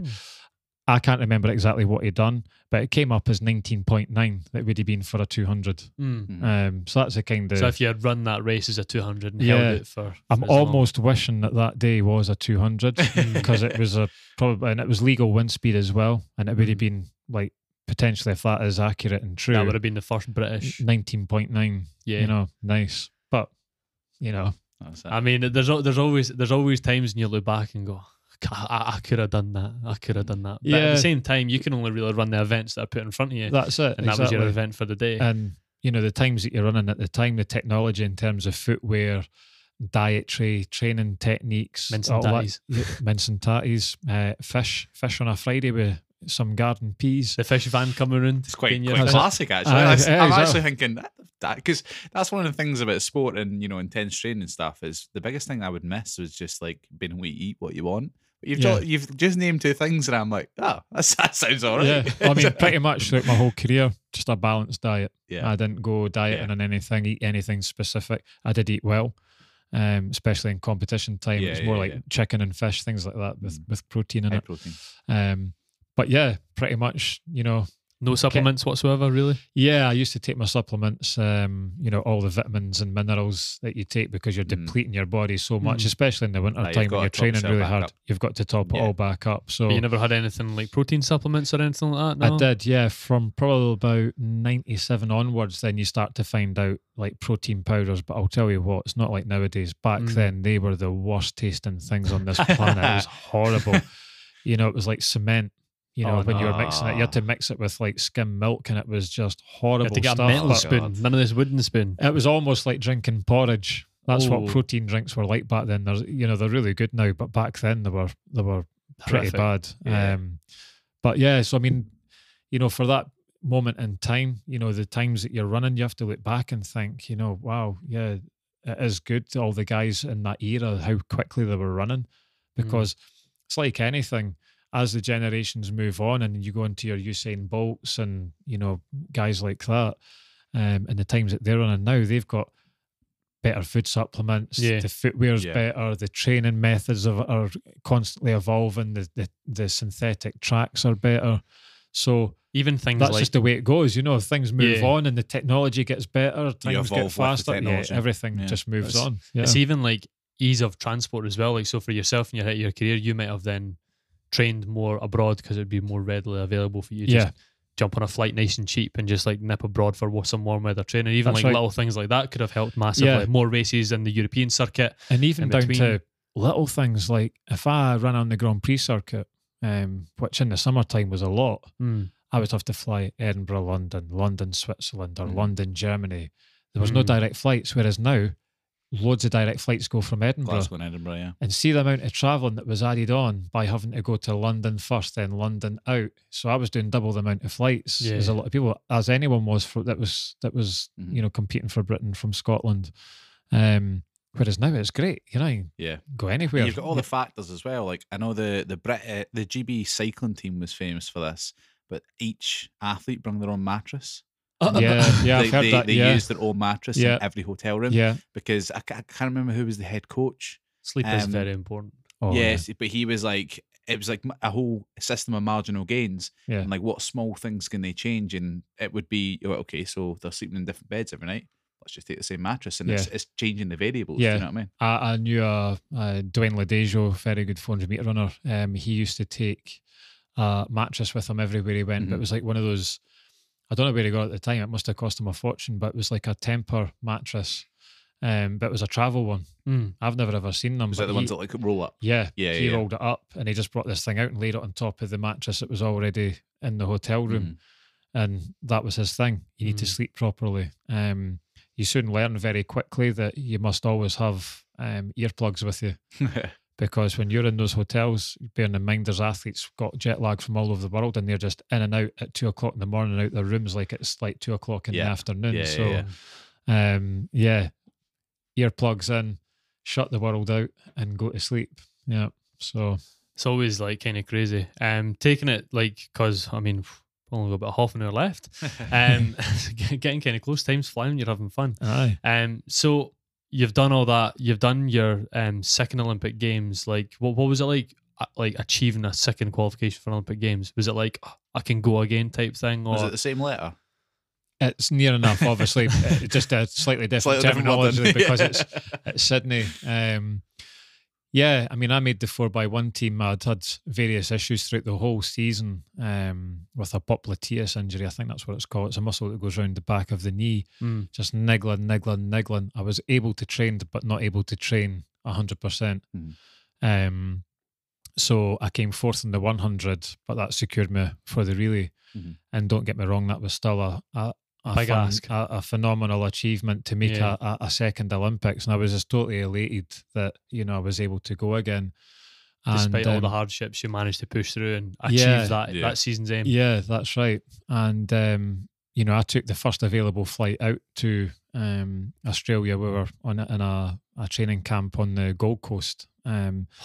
Because obviously the physio services that were there, and a guy called Gerard Hartman, a Southern Irish physio that came out with us. He's probably known as the best physio in the world. He's really specialist at what he was doing. People used to fly from everywhere to his premises in Limerick to get treatment. really, really good. And I thought, well, he's going out, he'll be out there.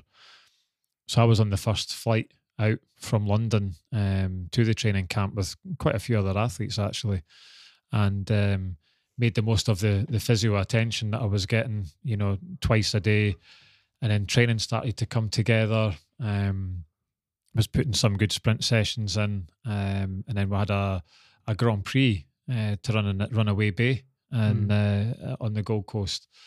And because I hadn't raced, obviously my last race before going out was in Gateshead, didn't run particularly well. I thought I need to get this run in for securing a place on the relay team, you know, because you've still got to prove yourself. Yeah. And ran in the heats, scraped into the final of this Grand Prix by the skin of my teeth. And I think it was something like 10:3 that I ran, and I had to go and sit in the corner. Jason Gardner was with me. I said, look, I need to go and sort my head out here. I said, that was a disaster. I can't run like that again in the final, because if I do, chances are you'll be booted. Yeah, my place is not going to look good for the relay team. And so kind of ran the race through in my head, and I thought, I can't run like that again.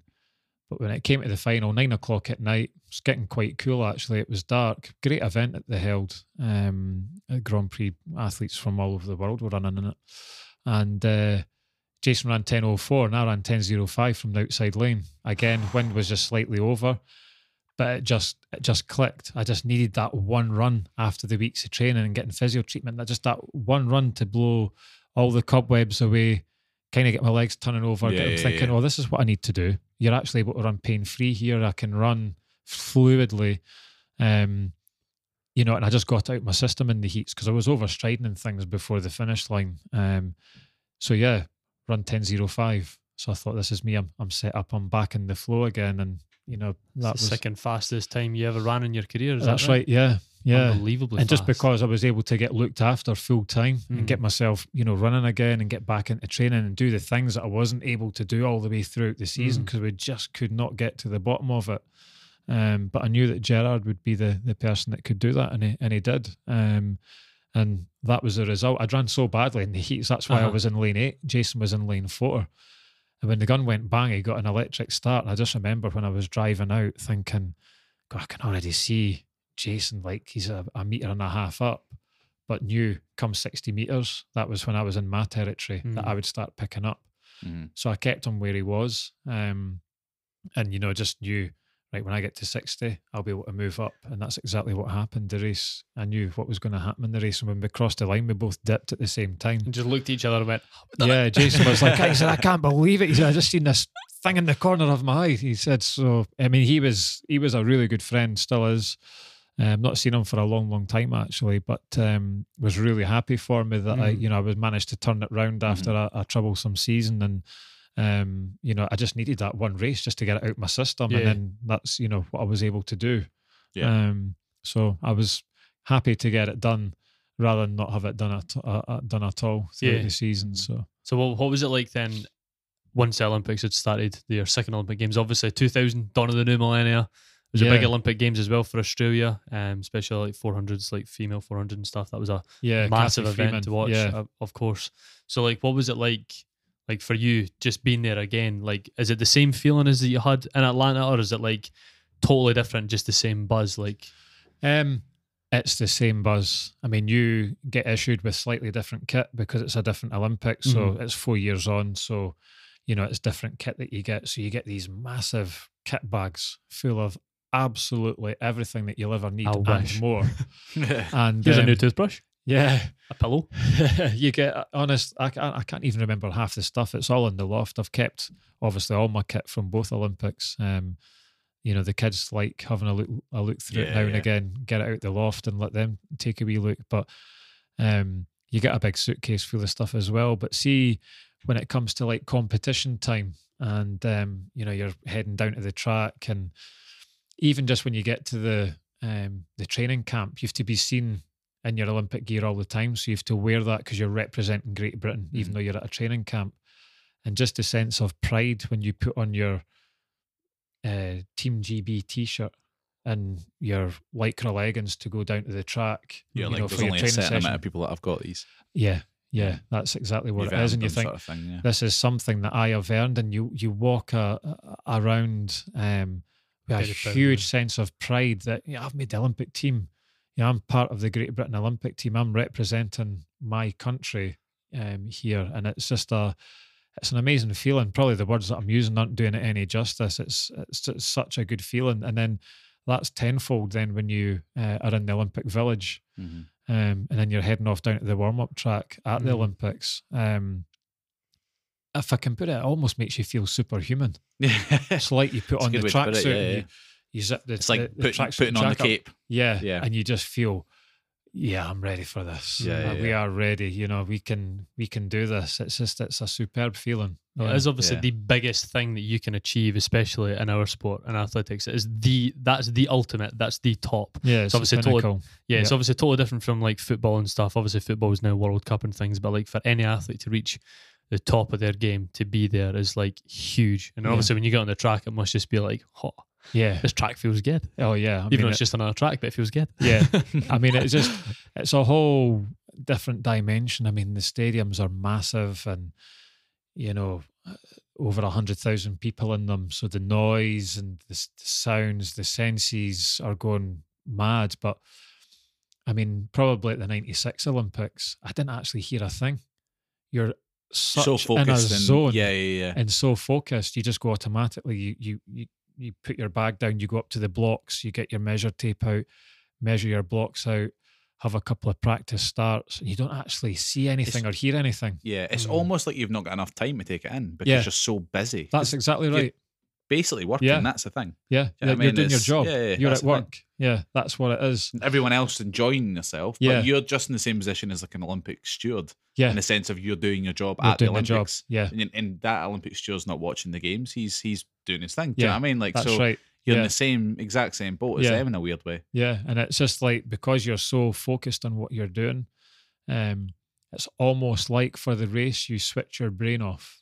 And your body does the thing to sprint, and they're coming out the blocks automatically. And when you cross the line, someone flicks a switch back on, and you're back in the real world again. And as you run off round the bend in Atlanta, all I remember thinking is the noise. The noise is incredible. Just comes back into like the fold. Yeah, and like I said earlier, in the first round I was running against Dennis Mitchell, one of the top American sprinters. So the place was going crazy.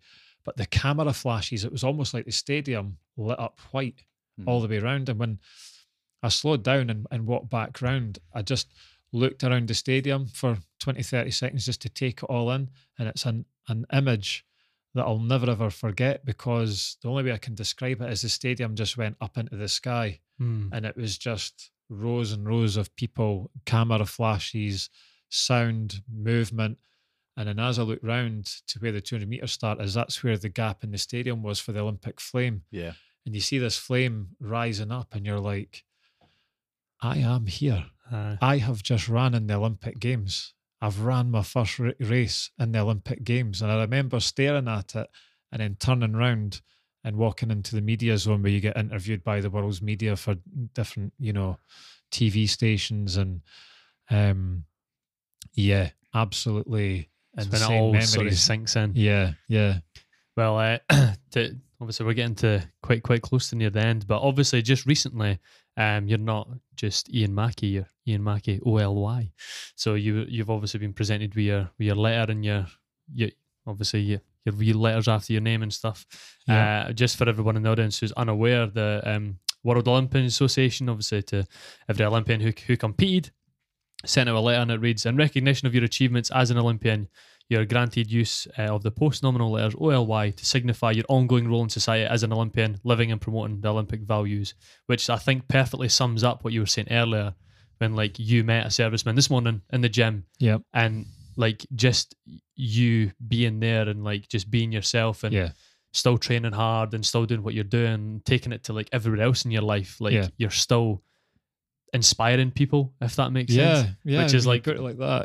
It's like one of those things. So I think it's massive that they've done that. And I thought that when they did do that, I was like, that's actually a really like good thing. Was that like another like, oh wow, like years later after being in the Olympics, like what was that feeling like? Yeah, no, it was really nice. When it came through, and you think, oh wow, it's quite funny. The guys at work thought this was quite amusing that I've now got letters after my name. You know, it's a nice touch, and I know other fellow Olympians that I've ran with, they're exactly the same. They have this pride. It's an exclusive club, really. You know, athletes that have been in an Olympic team. So, you know, I think everyone feels the same. It's really nice to be recognised, you know, for your achievements and what you've done as an Olympic athlete, and, you know, how you promote the sport, and, you know, going into schools and things like that as well. But for me, you know, just to see the joy on my wife, Erin, and the kids, Harris and Sophia's faces, it's like, wow, you know, because both my kids do athletics now. My son must Harris, be a really cool thing for you as well, to see your kids look at you and go, wow, my dad done this, I'm gonna go do it as well. Yeah, do you know what I mean? Do they ever go like, oh, that's annoying, I'm never gonna be as cool as my dad? I think, yeah, I mean, I think, you know, when the kids are at the track, I think now, I mean, Stephen will know this himself, I'm just a dad down there. All the kids, you know, I'm just Harris's dad. Them on. And that's the way I like to keep it. Harris and Sophia both have their own individual coaches. I don't take any part in that. I mean, that might sound bad to some people, but do they prefer that though? Like, do they? Yeah, and that's how I want it to be, because they've got to be their own individuals. 100%, you know, they've got to be who they are. You know, we're all different in this world, so I don't want any pressures for them to think because their dad was an Olympic sprinter that they must replicate that. I've already told them that everybody's different. And I said the most important thing for me is that you love the sport, you're making great friends in this sport. They come down, they have, you know, a good time, they have a good laugh. That's the main thing about it. They enjoy the training. And I said, if you come first, second, third, fourth, fifth, sixth, seventh, eighth, I said, it doesn't matter. I said, you're 12 and you're 10. I'm not interested in winning and results and things. I said, the most important thing for me is you're doing what I done at the same age. And that is coming down, having a great time, making friends and enjoying the sport, loving the buzz of running down the track as fast as you can, and having that buzz of feeling that. As long as you are doing that, that is what I'm 100% happy with. So just enjoy it and always enjoy it. Don't ever think that you have to replicate anybody else, or you must win, or you must do that. Just go out and enjoy it. And as long as you're enjoying it, that's the most important thing. That's cool, yeah. I had another question, but I actually think that's probably the best way to sort of end it on that. I think that was really quite good. So, Ian, honestly, massive thanks for coming along. You're welcome. There's so much more that I wanted to talk about, but obviously we've run out of time. I need to do a part 2 to this. Well, possibly I'd be up for that, because I mean, yeah, you're right. You can easily talk for another 2 or 3 hours. There's so many little ins and outs, and I mean, just one wee thing. That's how I'm married to my wife now, Erin. I met Erin when I was 19, and she trained in John's group, and that's how we met. We are now married with 2 children doing athletics that are as doing well. athletics. And my wife's done really well for herself. You know, she's got back into training. She's running 5Ks, 10Ks. She goes to the gym. She's really, you know, done well with her fitness. Like Stephen, she suffers with arthritis in her hip, and that can get extremely troublesome for her at not times. An easy thing. I can mind speaking to her down the track just recently, actually. Yeah, that's right. And yeah, she's got some grit about her and some serious determination. She's got the same sort of like aim and outlook as like what I've got. Like, you just need to keep pushing through. Yes, that's it. And like that was like my other line of questioning was literally going to be like, how do you guys take that mentality of like an athlete and like apply it to your lives type thing? Because it must just be like, it just follows through type thing. Like, it's just a way of life, like after you've finished your sport. Yeah. I think it gives you a lot of qualities, you know, like determination. So you like, you know, some mornings, like anybody, you get up and you think, oh, work today, just don't feel it. Yeah. But you have to get up, you're motivated, because you can turn the motivation right on. What's my motivation? My wife and kids. You know, keep the wolves away from the door. You know, like I said, my job is, I enjoy what I'm doing. There can be a lot worse out there. I'm very fortunate. I've landed on my feet with where I am. It has its moments like anything. But yeah, you just motivate yourself constantly. And like I say, for my wife, some days she's like, I feel quite sore. I think it's maybe flared up a little bit, but she manages it and she'll still go out and do a run. And I think it's great for the kids because they see that. So they see mum and dad going for a run, mum and dad going to the gym, dad comes down to the track with us to watch us, mum comes down to the track. It's a good, environment for the kids to grow up in, and just a brilliant support system for them and for yourselves. That's right. Yeah, and just showing them that you have to be motivated. You have to want it.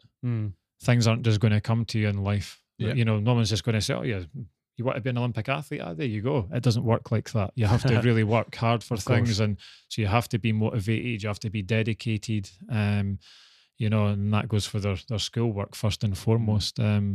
So yeah, all these qualities all do you good in the real world, if I can call it that. No, but and actually, just off the back of what you said about it being obviously the real world, but even the qualities that you learn from being an athlete and the qualities that you've embodied, it's even probably more relevant now than it ever was, just because this day and age is so busy, and you've obviously, like, touched on social media and all that sort of stuff, and having those mentality and that attitude helps sort of like get you through that busy world. I mean, there's been certain situations over the years when I've been working other situations in life where definitely skills that I've learned and how to conduct myself as an athlete through various different situations and scenarios, that's definitely fired right into working life, or just being out and about. That's definitely clicked in, and you think, wow, if I hadn't been an athlete, maybe I wouldn't have dealt with that situation quite like what I did. The calmness, the composure, not getting in a panic about things, just we'll get this sorted kind of thing. Those qualities have definitely came from the years as a sportsman, for sure. Yeah, the ability to stay composed under like severe pressure. That's definitely one thing that I still like have to work on a lot, is like my nerves, like approaching like competitions and stuff. But like outside like life, like I always feel like no matter what I do, it's like all the things I've done so far, like my undergraduate, my masters, and even like this, it's really difficult, really hard. But if I can go down six days a week and train and get all that out of my system, then there's no reason why I can't do anything else. If I can push myself to the limit physically, then I can push myself to the limit in every other aspect of my life, like mentally. So it's like, it's one of those things, like it all sort of like transposes. But you don't have to be an athlete to obviously have that. As you say, it's just that mindset that you get into. You do one thing and it can just transcend into everything else in your life. That's right. As long as you're sort of motivated, and it makes a massive difference to have just one thing that you drive to succeed in. I think there is one thing, and it is a good quality, but other times it's not, as you have to be very selfish as a sportsman. And sometimes my wife will pull me up and reminds me that, listen here, still sometimes that can creep back in, but she does realise now that a lifetime of being an athlete and being independent and doing your own thing and making decisions quick on the spot there and then for yourself, it's very hard to drop that. So sometimes I just have to have a think to myself and think, I need to peg that back a little bit. That's the first time I've ever like heard someone else say it, because that's like something that I picture like myself a lot.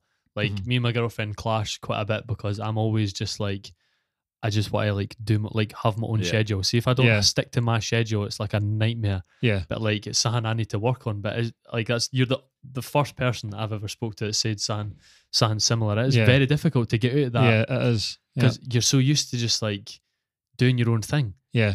Going to training, coming home, doing what you need to do, and then like scooting I off still again. now have my routine on my days off, but like now where I've been to the gym today and I've got to do this and I've got to do that, and sometimes the wife reminds me, remember, you've got kids, by the way. Yeah, exactly. We're here as well, so you've always kind of got to see it from their perspective as well. And don't get me wrong, there's a lot of times when you think, right, we're going to do this as a family and that as a family, but still try and fit everything in, because she also knows that if I don't do that, then goes up in the head. There's a grumpy Ian appears. He's on the horizon. No one really likes.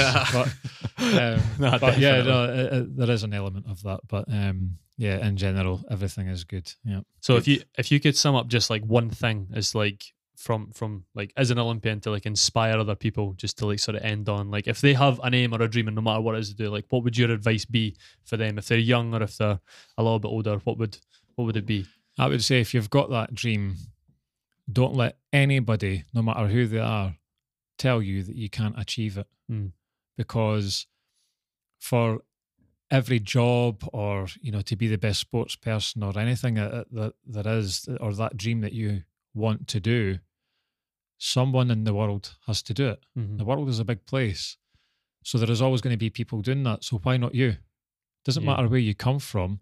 Someone's got to do it. And if you think, oh, I'm just from Dunfermline, I'm from this little council housing estate, the person that might do that job will be from California, Beverly Hills, and they'll have this thing. Sort of a billionaire sort of thing. Yeah. It doesn't work like that. Yeah. If you have a dream, go for it. Even if a teacher goes, oh no, that's just silly fantasy. Very few people get to do that. Very few people become a QC or a, top engineer or an F1 engineer or something like that, or the boss of a Formula One team or, something out there, spaceman, Footballer. Astronaut. Yeah. Well, why not? Because there's a reason why there's people doing it. Yeah, they've obviously done something to get there. Yeah, so they've wanted to do that. That's what they've chosen to do, and they've become it. So why not you? And that's what I've always said to the kids. Irrespective of where you come from, that doesn't matter. If you have dreams and aspirations to become that, follow them. Do everything you can to promote that and help yourself get there, whether it be through studying, training hard, whatever it is you're doing that you want to be successful at, go for it. And don't let people tell you that you can't do it, because you can. If you put your mind to it, the work in, and you have all the right things in place that you can do it that can help you, then there is no reason why you can't. So always just go with your dream and don't let people try and knock you down. If you think you can do it, go for it. Absolutely love that. The best bit for me was, why not you? I think that will resonate massively. That's the one line I took away from that, and I was just like, yeah, that's perfect. So why not you? I love that. Listen, mate, it's been an absolute pleasure. I've really enjoyed honestly, I wish we had more time, because I've got so many questions and so much more I want to know. But my head is buzzing. Especially for having a perspective of not knowing all this stuff first, if that makes sense. Yeah. Obviously, I know you know Stephen quite well, but I've just been sitting here wow. I'm going to listen to this back in the edit and stuff, but there is loads of times I've literally went, right, no, that's great. Listening to you. Do you know what I mean? No, it's nice. That's nice to hear. But it's really, really inspirational, as you said, and I think there'll be a lot of people that will take, a lot from this, a lot away from this. So. And it'd be nice hopefully to that can help, apply, to their job or their life and whatever role they're in. But that's sort of the main goal here. Is if it's one person, then that's a success. Yeah, definitely. But I've really enjoyed it, and thanks for having me along. It's been absolutely brilliant. No problem. Thanks very much. Really appreciate it. Thank you. So this has been a bit different from a usual episode. Yeah. I don't even know if we can do the usual outro. Nah, can we do that? Is that applicable? Honestly, I don't think we can. Well. Thanks, Ian. Really appreciate it. Thank you. You're welcome.